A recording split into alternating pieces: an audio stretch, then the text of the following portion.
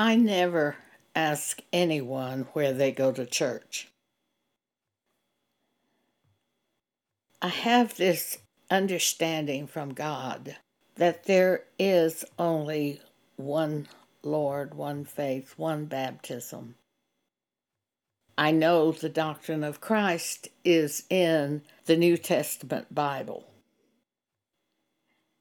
Fortunately, at one point in time, I was in a Bible class and our teacher said, never inquire into other religions.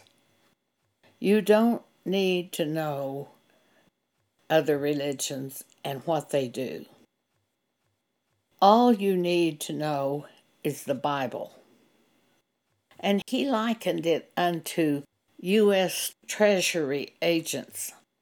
He said they don't study the false bills. They study the real $100 bills. And if you know the real, you'll recognize the false. And that's the way it is also in religion. Plus, we have the Holy Spirit in us to teach us all things and to guide us into all truth. If we hear someone say something and we are disturbed at that which that person has said, we can turn to God in prayer, and when the Holy Spirit reminds us of something, we can turn to that in the Bible. Or if it is a subject from the Bible the person speaks, we can also pray and ask God to give us wisdom. And often we go back and look at the doctrine, and we look at all the doctrine. If the subject is divorce and remarriage, look that up in your concordance on your Bible and look at all of the scripture on that subject, comparing scripture with scripture through prayer and by following the Holy Spirit. And you'll know the truth. I just read the Bible from Genesis to Revelation and then usually just start again at Genesis. Or I might just read the New Testament and over and over and over. And then go back at some point and read the Old Testament again. There's a great deal to learn from the Old Testament also. But I never ask anyone, where do you go to church? When they say, I'm a Baptist, or I'm a Methodist, or I'm Church of Christ, or I'm non-denominational, they bring division to the body of Christ. There is really only one Lord, one faith, one doctrine. Ephesians chapter 4. Start at verse 4. There is one body and one Spirit, even as ye are called in one hope of your calling. One Lord, one faith, one baptism, one God and Father of all, who is above all and through all and in you all. There is one doctrine of Christ, and it is printed for us in the New Testament Bible. A divorced woman told Pam Paget that she was a Messianic Jew, believing in Jesus. Then she went on to say that she had a new boyfriend, and she was really excited about the new boyfriend. Pam explained to her that as a divorced woman, if she should remarry, she would commit adultery according to the Bible. This Jewish woman said, "Oh, we have our own doctrine at our church." When I heard this story, I shouted out, "There is only one doctrine, and that is the New Testament Bible." So if you're a divorced woman and you have a new boyfriend, you better consider the scriptures in the New Testament Bible if you want to do the will of God and please God. 1 Corinthians 7, verses 10 and 11. Paul said, "Unto the married I command, yet not I, but the Lord. Let not the wife depart from her husband, but if she depart, let her remain unmarried, or be reconciled to her husband, and let not the husband put away his wife." In verse 39 of 1 Corinthians 7, the wife is bound by the law as long as her husband liveth. But if her husband be dead, she is at liberty to be married to whom she will, only in the Lord. Romans 7, 2 and 3. For the woman which hath an husband is bound by the law to her husband so long as he liveth.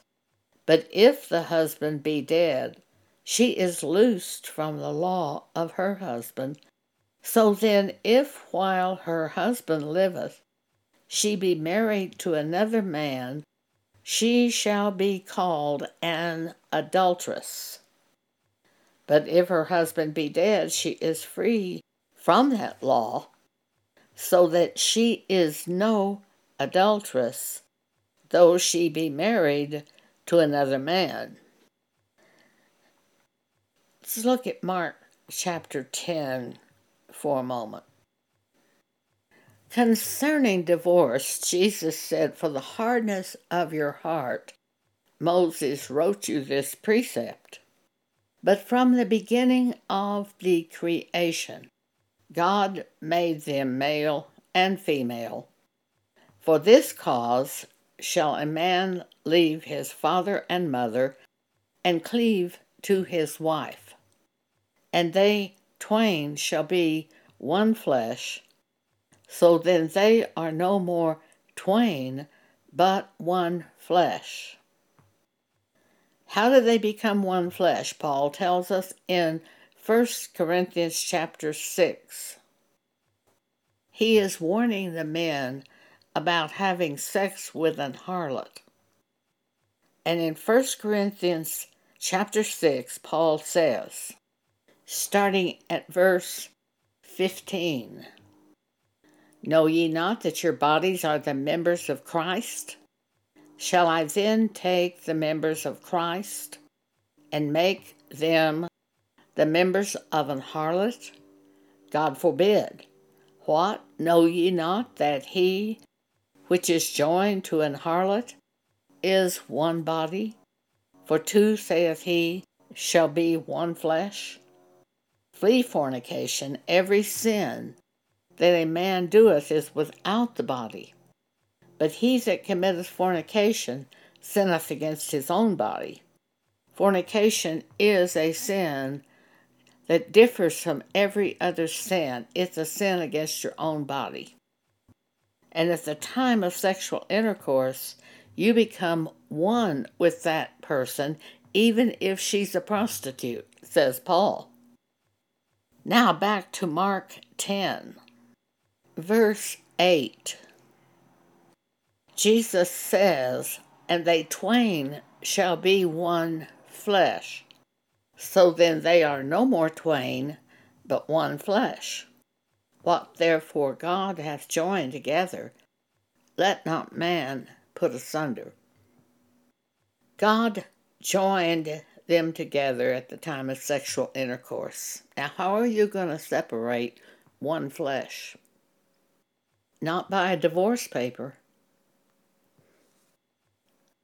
And then Jesus said, "Whosoever shall put away his wife and marry another committeth adultery against her.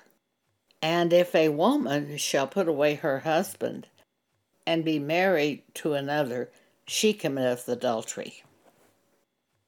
All of these scriptures are doctrines of Christ. The doctrine of Christ is the New Testament Bible. You bless yourself greatly when you choose to follow the instructions given by God in the New Testament Bible. When you compare one scripture with the other on the subject at hand. 2 Timothy 3, verse 16-17. All scripture is given by inspiration of God, and is profitable for doctrine, for reproof, for correction, for instruction in righteousness, that the man of God may be perfect, thoroughly furnished unto all good works. If you attend a church, be alert to comparing the doctrine you hear at that church with the scriptures. Compare scripture with scripture to get your doctrine. And if something is wrong at your church group with that which your pastor is speaking, you will be able to recognize that it is wrong if you know the New Testament Bible. And we at the judgment seat of Christ are going to be judged by the New Testament Bible, not by the doctrines set up at the churches, unless those doctrines coincide with the doctrines of the New Testament Bible. So just start reading Matthew and read all the way through Revelation, and when you finish that, go back and start at Matthew. Pray for God to give you wisdom. That's so important that you read it with spiritual eyes and compare scripture with scripture by asking God to show you the truth and follow the scripture that is given by the Holy Spirit. Thank you for allowing me to share this with you today.